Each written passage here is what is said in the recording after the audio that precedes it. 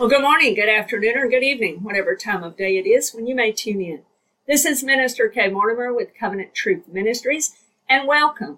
Thank you again for joining me today, and God bless you. I pray that this message will be a blessing to you today. In this message, we want to talk about another episode of our volume of the book, Portraits of Yeshua Bible Study, as we're looking at how Jesus is the focus of all of the Bible, and even he used the Old Testament or the Tanakh to show the portraits of him, to show how it was prophetic and pointed to him. And so we want to see how and where is he in the Tanakh, in the Old Testament scriptures. And so we began at the beginning. We began with Genesis. And we're still in Genesis and will be for several more lessons. Genesis may end up being like volume 1 of the volume of the book, Portraits of Yeshua.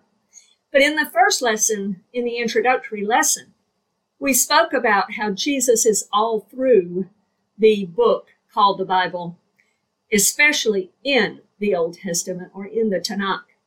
There's an old phrase that says the Old Testament is the New Testament concealed. And the New Testament is the Old Testament revealed. And that is very true. There is a divine connection. You cannot separate them. And you do yourself and the Word of God disservice and shame if you try to separate them. The Old Testament has the New Testament in it in concealed, hidden form, in the sense that it's not revealed at that time to those that were writing it. But it is revealed when you tie it with the New Testament, because the New Testament reveals all that was shown and told in the Old Testament. They are divinely connected and cannot be separated. In lesson 2, we saw how Jesus is the creator and sustainer of all things, as told in Genesis 1 through 2. And we saw scriptures even such as Colossians chapter 1, where this proves it, and the tie is made between the two testaments. In lesson 3, we looked at the last Adam in comparison and contrast with the first Adam of Genesis chapter 1 and 2 and Genesis chapter 3. And we saw how the last Adam is the savior for the first Adam's sins and sinful inheritance that passed to all others. And we saw how Paul brings that out in Romans and in Corinthians as well. So today we want to look at another beautiful portrait of Jesus from Genesis. In Genesis chapter 1 through 3, we see how the original Adam and the original sin is foundational to the gospel of Jesus Christ. Genesis chapter 1 through 11 is absolute foundation for everything else to be built upon throughout the scripture. And this is one reason why these chapters, these early chapters of Genesis, are the most that are disputed and attacked of all of Scripture. But they form the absolute foundation for everything else. Because Genesis is the book of beginnings of everything. It tells us the beginning of everything, the foundation and basis. So as we continue through, we want to see now the beautiful portrait of Jesus that is shown to us again in Genesis chapter 3. This is a new one, a different one than what we've looked at thus far. In the last lesson, we looked at the first Adam versus the last Adam. We talked about Genesis chapter 3 and the sin of mankind. So we're going back into that for this lesson today, which is another portrait of Yeshua. So I want to begin the reading in Genesis chapter 3, and I want to begin in verse 9. Then the Lord God called to Adam and said to him, "Where are you?" So he said, "I heard your voice in the garden, and I was afraid because I was naked and I hid myself." And he said, meaning God said, the Lord said, "Who told you that you were naked? Have you eaten from the tree of which I commanded you that you should not eat?" Then the man said, "The woman whom you gave to be with me, she gave me of the tree and I ate." And the Lord God said to the woman, "What is this you have done?" The woman said, "The serpent deceived me and I ate." So the Lord God said to the serpent, "Because you have done this, You are cursed more than all cattle, and more than every beast of the field. On your belly you shall go, and you shall eat dust all the days of your life. And I will put enmity between you and the woman, and between your seed and her seed. He shall bruise your head, and you shall bruise his heel. So Genesis 3:15 is the very first direct messianic prophecy in the scriptures. And it speaks about this coming one who this verse calls the seed of the woman. This is who we're going to talk about today. So I want us to go, first of all, though, and I want to look at John chapter 3. We're going to read a few verses here. There was a man of the Pharisees named Nicodemus, a ruler of the Jews.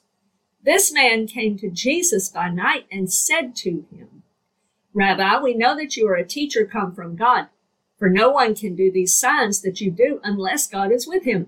Jesus answered and said to him, Most assuredly I say to you, unless one is born again, he cannot see the kingdom of God. Nicodemus said to him, How can a man be born when he is old? Can he enter a second time into his mother's womb and be born? Jesus answered, Most assuredly I say to you, unless one is born of water and the Spirit, he cannot enter the kingdom of God. That which is born of the flesh is flesh, and that which is born of the Spirit is spirit. Do not marvel that I said to you, you must be born again. The wind blows where it wishes, and you hear the sound of it, but you cannot tell where it comes from and where it goes. So is everyone who is born of the Spirit. Nicodemus answered and said to him, How can these things be? Jesus answered and said to him, Are you the teacher of Israel, and do not know these things? Most assuredly I say to you, we speak what we know and testify what we have seen, and you do not receive our witness. If I've told you earthly things and you do not believe, how will you believe if I tell you heavenly things? No one has ascended to heaven, but he who came down from heaven, that is the Son of Man who is in heaven. So Jesus has this encounter. Some like to refer to it as Nick at night. Jesus talks to Nicodemus. We have to remember who Nicodemus is. He's a Jewish leader. He is a rabbi of rabbis. He is a teacher of Israel.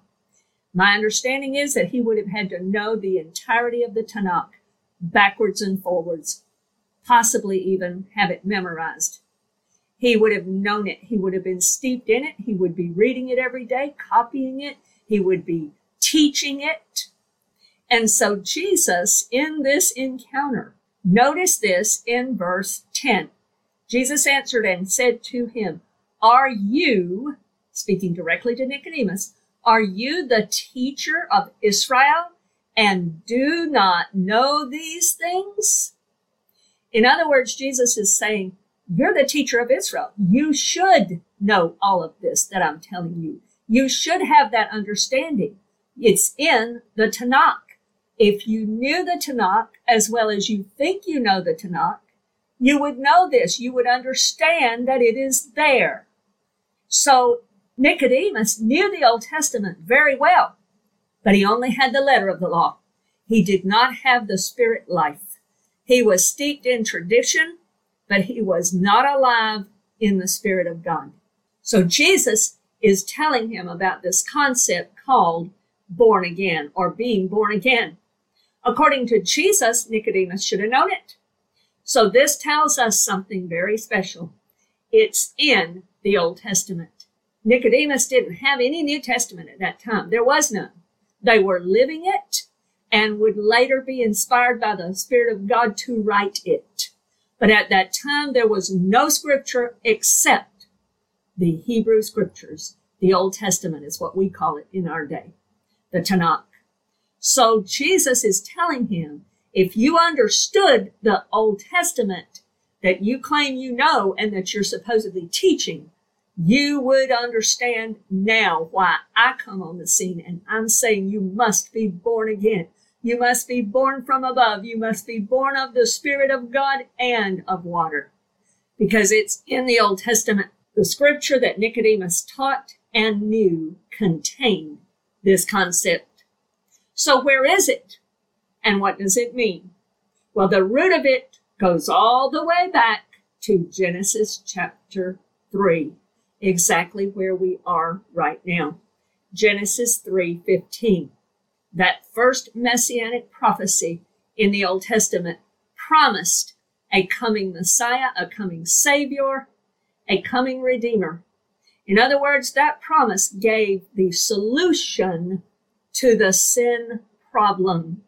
Remember, even in the last message, we talked about this, how the fig leaves didn't do. That was them trying to cover with their own good works their sin, and it's not a solution.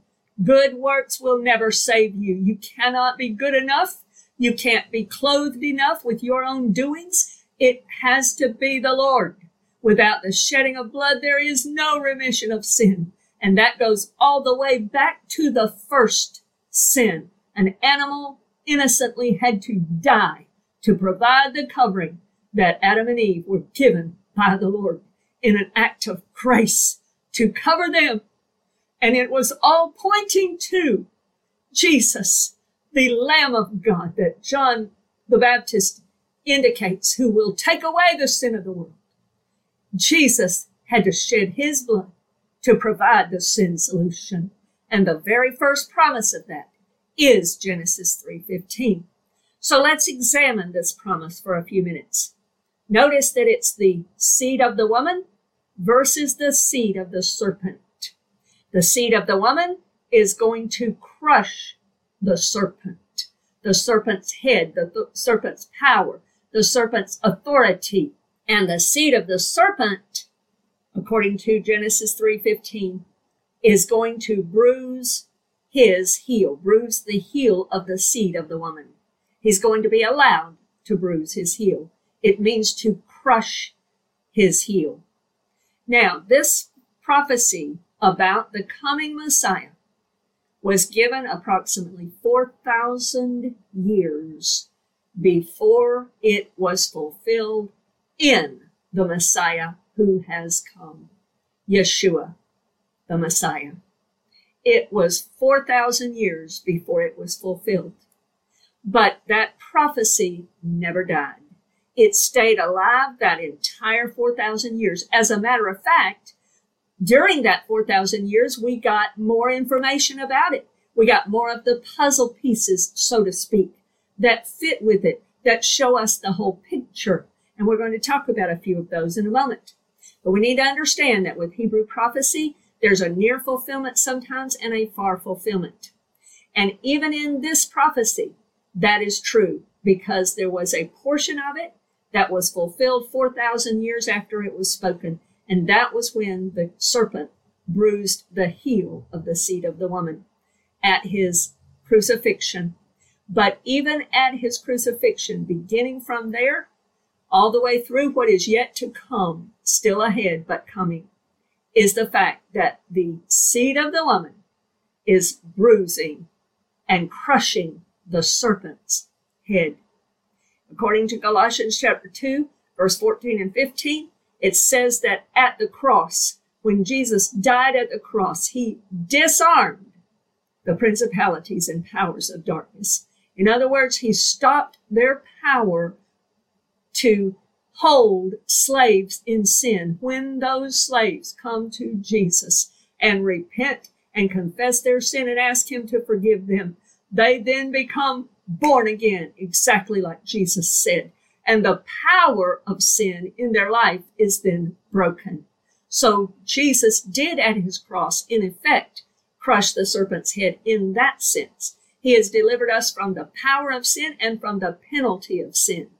But we are yet waiting, and ultimately will come when he will deliver us from the presence of sin. That is the completion of Genesis 3:15 that is still yet to happen in the future.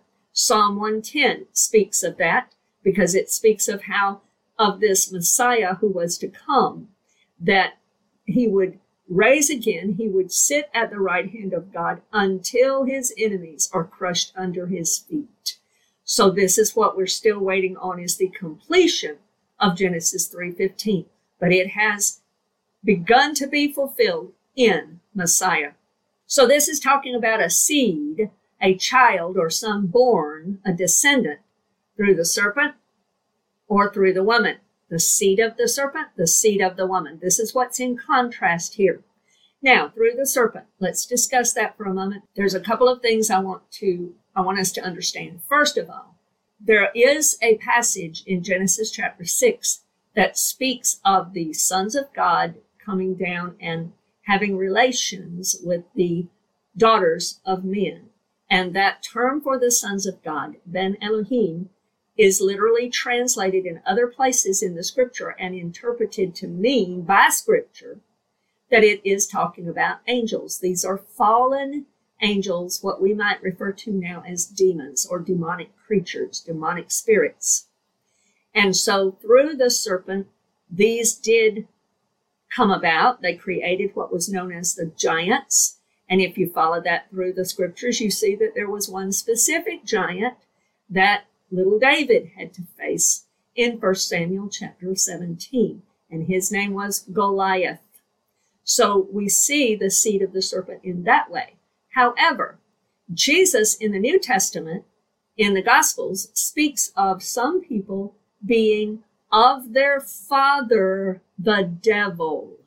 So it's not just talking about a literal seed, it's talking about the seed that was planted inside the nature and heart of mankind for a propensity and a inherency toward sin. It's talking about sin, lying, pride, other things. Jesus is speaking to those, and he says, you are of your father, the devil, and he was a liar from the beginning. He's the father of lies. So his seed is lies and producing liars and those who are of sin and of a sin nature.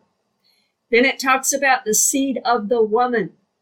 In other words, it's speaking of the fact that it's the seed of the woman, which is not biologically accurate because the woman doesn't have the seed. The woman has an egg, but the man is the one that has the seed or the sperm. But it's saying then, in essence, the seed of the woman is speaking of one that will come from a mother, but not from an earthly father. Now, in Genesis chapter 4, verse 1, we see how Adam knew his wife Eve. In other words, they had relations. They had sexual relations as a husband and wife, and God allowed her to conceive. And that child was named Cain. She named him Cain because she assumed that this was the God-man, the seed of the woman that she had just been promised. The problem is she jumped the gun about 4,000 years too early. Jumped the gun just meaning that she got ahead of God. She tried to figure God out and thought that this was the fulfillment of that prophecy, and it was not. A promised one who would be born was going to be a human being, one of the same type of humanity as the woman, one of flesh and blood like mankind whom he had made, but it was going to be the seed of the woman. It was going to be one born from a woman. God said in this verse, he put enmity, hostility, and hatred, opposite or an enemy. He put enmity between the seed of the woman and the seed of the serpent, and that the seed of the woman would bruise the head of the serpent, and the seed of the serpent would bruise or crush the heel of the seed of the woman. And this word means crush or strike. And the head represents the authority or the power or the rule. So in the crushing of the head of the serpent, it refers first and foremost to the resurrection of Jesus. That begins this, and it ultimately ends in Revelation chapter 20, verse 10, when Christ has his ultimate victory. But the serpent would be allowed to bruise the seed of the woman's heel, the foot, and that was done at the crucifixion of Jesus. Psalm 22, verse 16 tells us that they pierced his hands and his feet. So even here in Genesis chapter 3:15, which later David gives us further information on in Psalm 22, it tells us how this is going to be fulfilled. The serpent's seed is going to be allowed to crush the Messiah's heel. But Messiah will triumph, and he will crush the serpent's head, the serpent's power, authority, rule, and kingdom. And we see that in several verses of Scripture. The first one is in Psalm 110, also quoted in Hebrews 1, verse 13, where the Lord is going to be ascended and sit at the right hand of God until his enemies are made his footstool. In Revelation 11, verse 15 through 19, it begins to speak of how Christ is now going to reign on the earth. And that word means to, in the Greek, it means to begin to reign. In the tense of the Greek, if you understand that in Revelation 11, 15 through 19, when it talks about how Christ has come and is reigning on the earth, it's talking about how he's beginning to reign. In other words, from that point forward, he is beginning his reign, his kingdom reign, and it will ultimately culminate in the crushing of the serpent's head entirely. In Daniel chapter 2, verse 44 through 45, Nebuchadnezzar in Daniel 2 has been given this dream by God. And Daniel is given the interpretation of that. And at the end of the dream, there's this rock that's hewn out of the mountain without hands that crushes all of the kingdoms. And that rock is the Messiah who's coming, that one who will crush all his enemies, who will crush and destroy the head of the serpent and the seed of the serpent's head. So we see that Jesus is going to reign in his kingdom over all. He is Lord of all.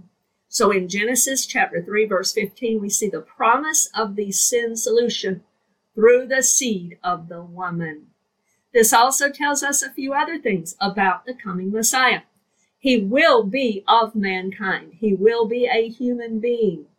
Yet he will have no human father. In other words, he will be the true, what we might call, and I don't mean this mythologically, I mean this seriously. According to the Scripture, he may be one that we could say is the God-man. In other words, he's not some mythological made-up creature, but he is 100% God and 100% man. He will be born, as all other people are since Adam. He will be virgin-born, which is unique. He will be the only one who is begotten of the Father God. He is the only one who is born of the Virgin. He is the seed of the woman. This seed is not human. It is divine. It is eternal. He will, however, be implanted into the womb of a woman and born a human being. 100% God, 100% man, and born of a virgin. He is the seed of the woman.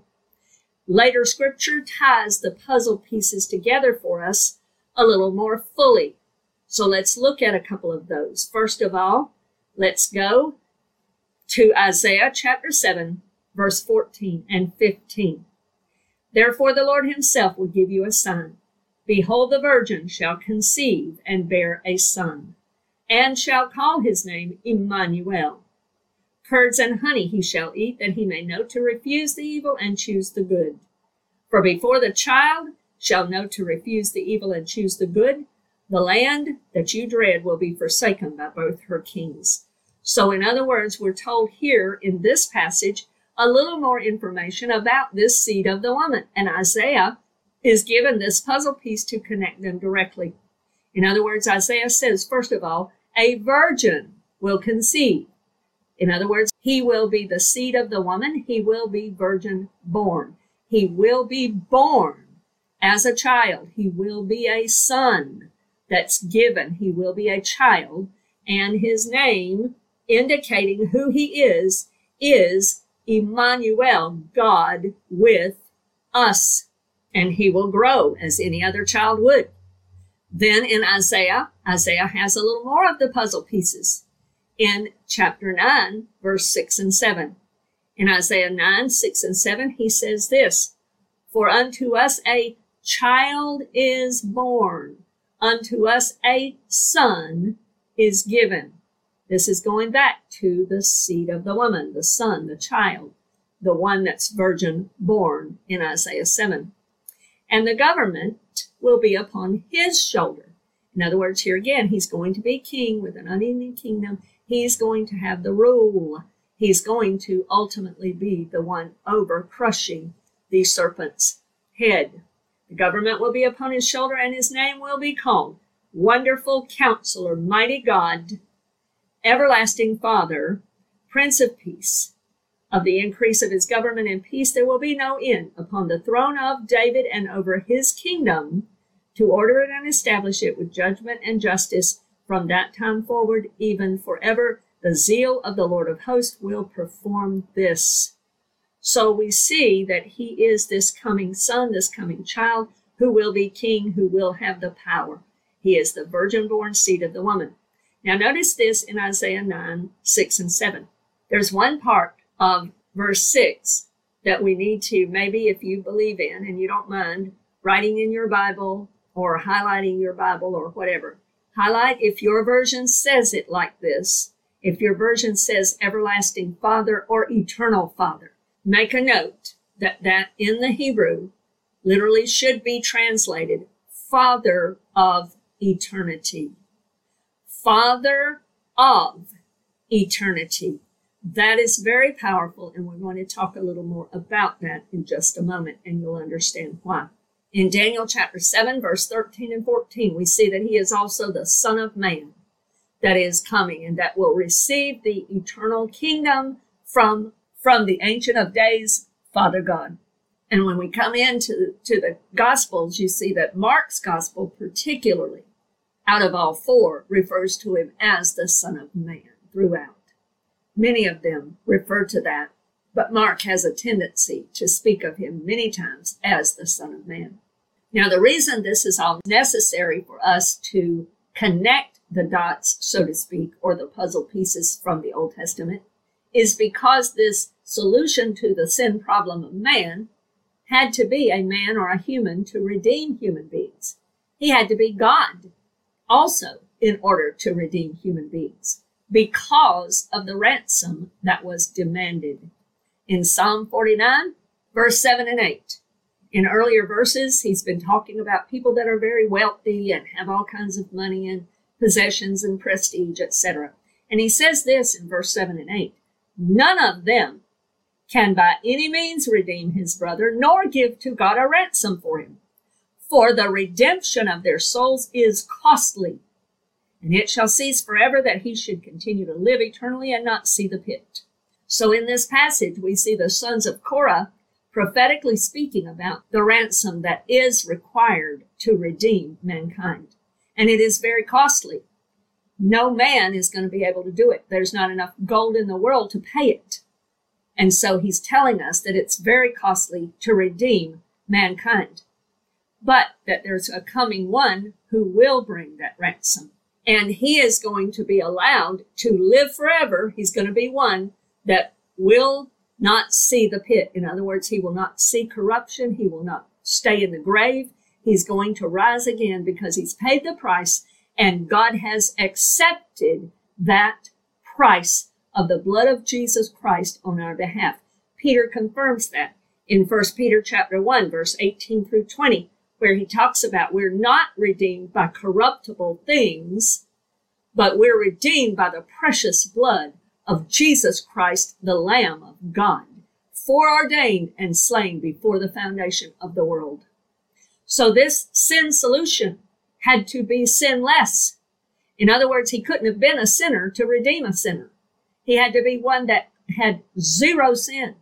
He could not have been subject to the wages of sin, because Romans 6:23 tells us that the wages of sin is death, eternal death, separation from God is what it's speaking of there. But Acts chapter 2, verse 24 through 26 tells us that the grave, it was impossible for the grave to hold Jesus down.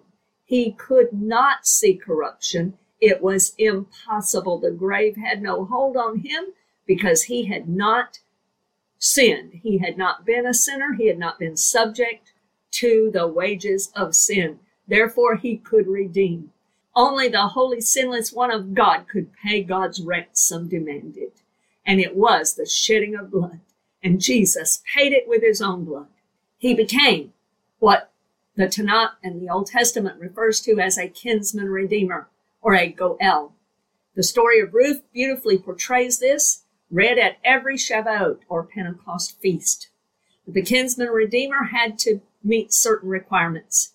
If some of the kin of that family, if some of his relative was enslaved, lost their land, etc., lost their freedom, only a near kinsman could redeem them.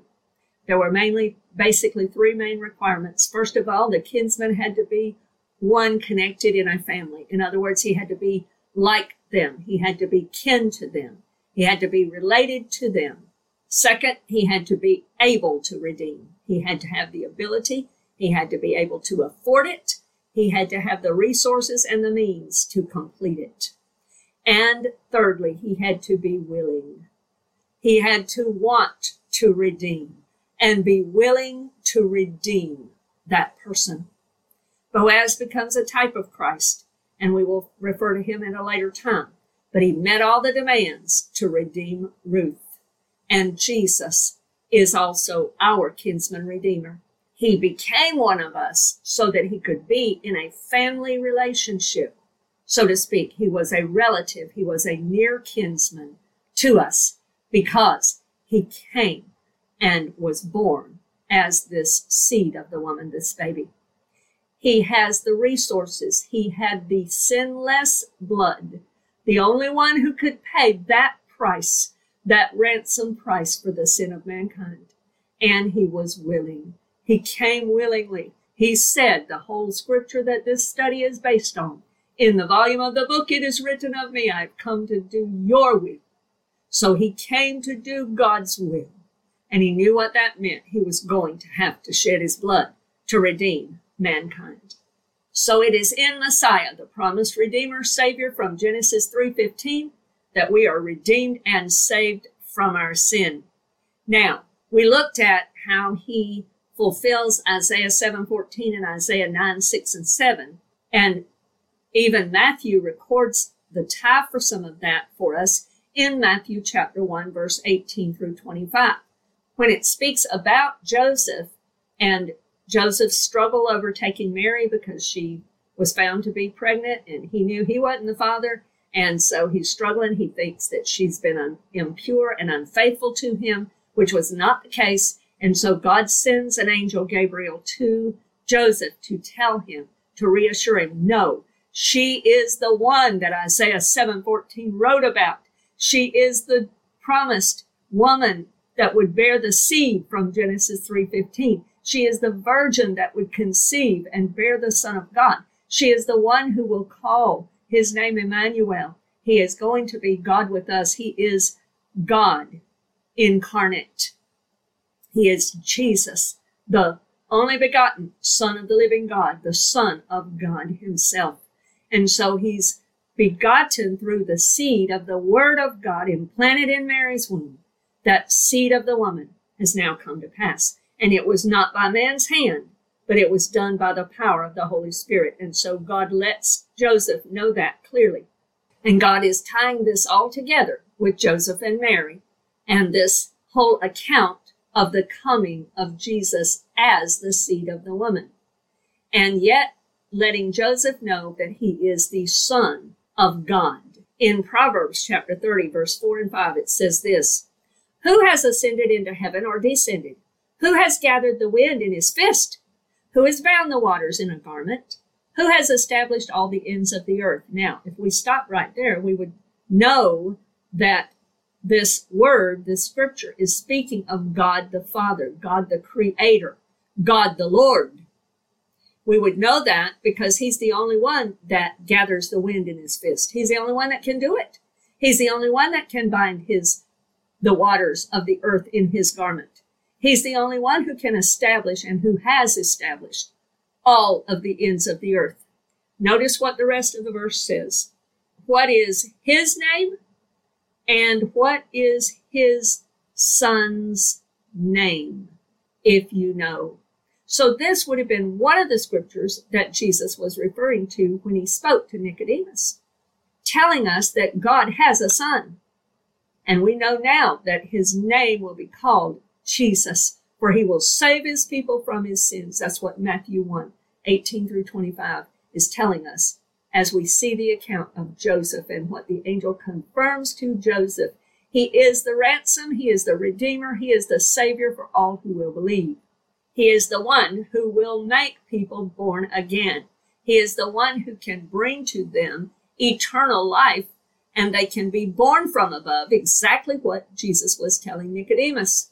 He is the one and only one who can give eternal life, and someone can be born again by the Spirit of God, born from above. He is the one who brings eternal life. So Jesus is telling Nicodemus that he is the answer. He is the one prophesied in the Old Testament, in his own scriptures. And so another place that Jesus is speaking of here is to help expound to Nicodemus how one is born of water and of the Spirit. Born of water simply means through a physical birth. In other words, only human beings can be born again. And the second thing is through the Spirit. One born of the Holy Spirit through the spiritual birth granted by the power of the Holy Spirit. So Nicodemus understood the physical birth part, but he didn't have the revelation to understand how to be born by the Spirit of God. Religion will never show you that.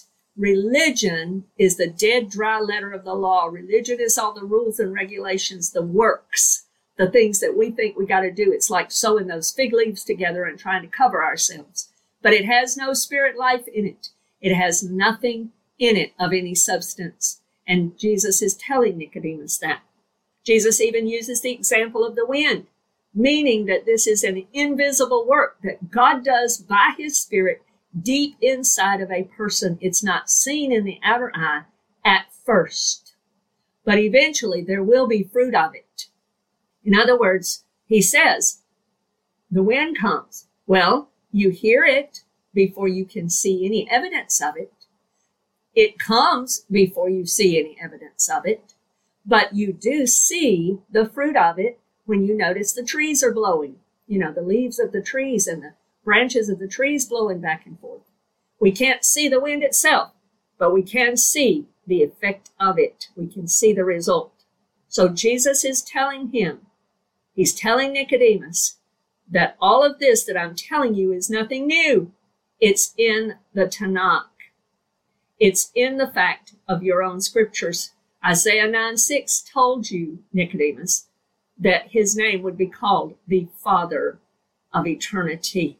Aviad, the Father of Eternity, meaning the one and only one who can procreate, create, or originate eternal life. He's the only one who can sire eternal life in anyone who will accept him. He's the source of eternal life. It is found in him and no other. He alone creates it. There are many scriptures that attest to this.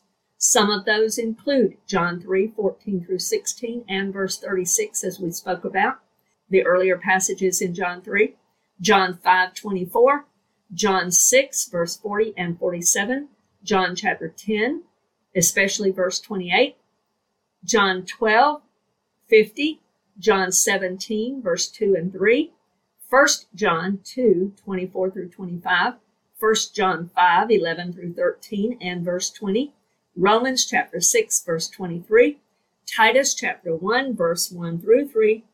And so we see the mouth of many witnesses attesting to this. John and Paul throughout the New Testament in various places. Eternal life is used 64 times in the New Testament. 34 of these are in John's writings in the Gospels and his epistles alone. Several of these and others refer to everlasting life or life eternal, which is even found in the Old Testament in Daniel chapter 12, verse 2. The New Testament declares boldly that Jesus is the only begotten of the Father, meaning one born, literally born. Both Luke and the author of Hebrews testify of this by quoting Psalm chapter 2, verse 7. where God the Father says, "This day I have begotten you, the Son." He's speaking to the Son. And we see in the New Testament a couple of places in John, chapter 1, verse 14 and 18, and chapter 3, verse 16 and 18, where that is spoken of as well. We see also where he is the only begotten, the only born Son of God, in Luke chapter 1, verse 26 through 38. We see the story, the account of that. He's the only person birthed from God's own eternal seed in the natural as a human being. He is the one of a kind. He was sired with an eternal seed, and his blood is eternal. Hallelujah. He is 100% God and 100% man. Also in 1 Timothy chapter 2, verse 5, being called the man Christ Jesus. This is proof of the importance of the virgin birth and his divine conception. He was sired with an eternal seed. His blood is eternal. And because he was born from the eternal seed, bearing eternal life, he can then birth eternal life, sire it in everyone who will believe in him through the power of the Holy Spirit. He is the originator, the creator, the source of the eternal seed, eternal life of the Rhema word of God, granting eternal life to all who will believe, because he is the Father of eternity. He was the seed of the woman, and he causes all who will believe in him to be born again and have eternal life that he gives them. To be born again simply means to be born from above. To be born from above. And so Jesus, as the Father of eternity, can now give to any repentant sinner eternal seed, eternal life, totally overcoming the law of sin and death. Christ conquered death and was raised to life again, never to die again. He overcame sin, death, and the grave. And when a person is repentant of their sin and believes in Jesus, they become justified. The Spirit of God will then come into them and bring the implanted word to them, the living seed of the word, and they are now born again by the Spirit of the living God, made brand new, and have the blessing of eternal life that Psalm 133, verse 3 spoke of. The Spirit of God takes the living seed containing eternal life from the Father of eternity and implants it in the heart of any repentant sinner. Anyone who truly is sorry for their sin, has come to God, confessed it, and repented of it, and he gives them eternal life, writing their name in the Lamb's book of life, which is another place that speaks in the Old Testament of this, that Nicodemus should have known, and Jesus makes it very clear. And it's found in Psalm 87, verse 5 and 6. And of Zion it will be said, this one and that one were born in her, and the Most High himself shall establish her. The Lord will record when he registers the people, this one was born there.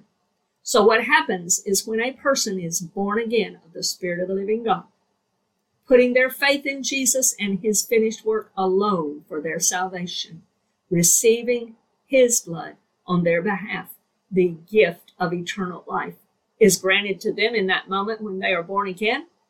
And according to Psalm 87, even from the Tanakh, from the Hebrew Scriptures, from the Old Testament, they are born from above, born of Zion, born of the heavenly Jerusalem. And when that happens, the Lord records their name in his special book. It's called the Lamb's Book of Life in the book of Revelation.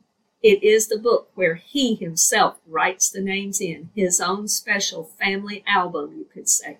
It's our citizenship registry, his special book. It's the registry of all of his people, those who are born again. And when you receive Jesus, he writes your name in the Lamb's Book of Life and registers you as one that's been born from above. So being born again, this special book, Lamb's Book of Life, and receiving eternal life from the Father of eternity was prophesied and attested by several different Old Testament Tanakh witnesses, including Isaiah, the sons of Korah, and Daniel himself. Notice also that Jesus also spoke about this book and attested who is found there in Luke chapter 10, verse 17 through 20. Those who believe in him are written in that book, and that gives us a reason to rejoice. The seed of the woman is the Father of eternity, the one who saves and redeems us and writes our name in the Lamb's book of life, making us new creations, giving us eternal life, which was God's intent all along when he made man and woman in the first place. The seed of the woman is the solution to mankind's sin problem. And his name is Yeshua HaMashiach, Jesus the Messiah. Pray that this has been a blessing to you. And Lord willing, you can join us again for future messages and episodes of the Volume of the Book series and of other messages that we bring to you through Covenant Truth Ministries. God bless you today in Jesus' name. Amen.